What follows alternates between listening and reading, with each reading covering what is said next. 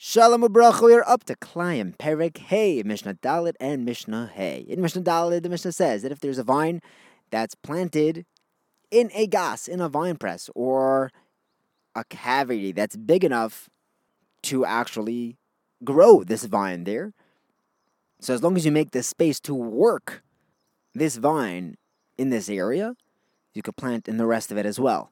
Rabbi Yossi says, however, that if there's less than 4 amos, then you can't plant anything else in this vine press or ditch. It is much to plant in a house that's built in the vineyard. And we're not going to say that since the house is surrounded in all 4 directions by vineyards, that the walls of the house don't count. In Mishnah Hey, the Mishnah says that if someone plants herbs, a yerek, in a vineyard, or he just let them remain there after he already has the vines there, he lets the yerakim stay, he is mekadesh 45 vines. See, our Mishnah has a klal that there's always going to be 16 amos in all directions, a 16 amma radius, which is kadosh, when it's a big vineyard. If it's small, then it'll only be 2 rows. This is a little too complicated to put into a 2-minute Mishnah. The Mishnah says that this halacha applies if the vines are set up within 4 or 5 amos. But if they're 6 or 7 amos apart, then he only was mekadesh this 16 amma radius, but only a circle, not a square of 16 by 16 amma.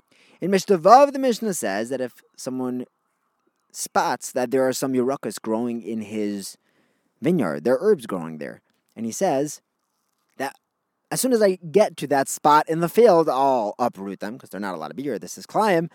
He's allowed to do that. But if he says, the next time I'm out here, when I come back, then I'll uproot them, then every moment that he's away from the field, those herbs grow 1/200th. If they grow 1/200th, then the entire vineyard becomes usher as Clayim.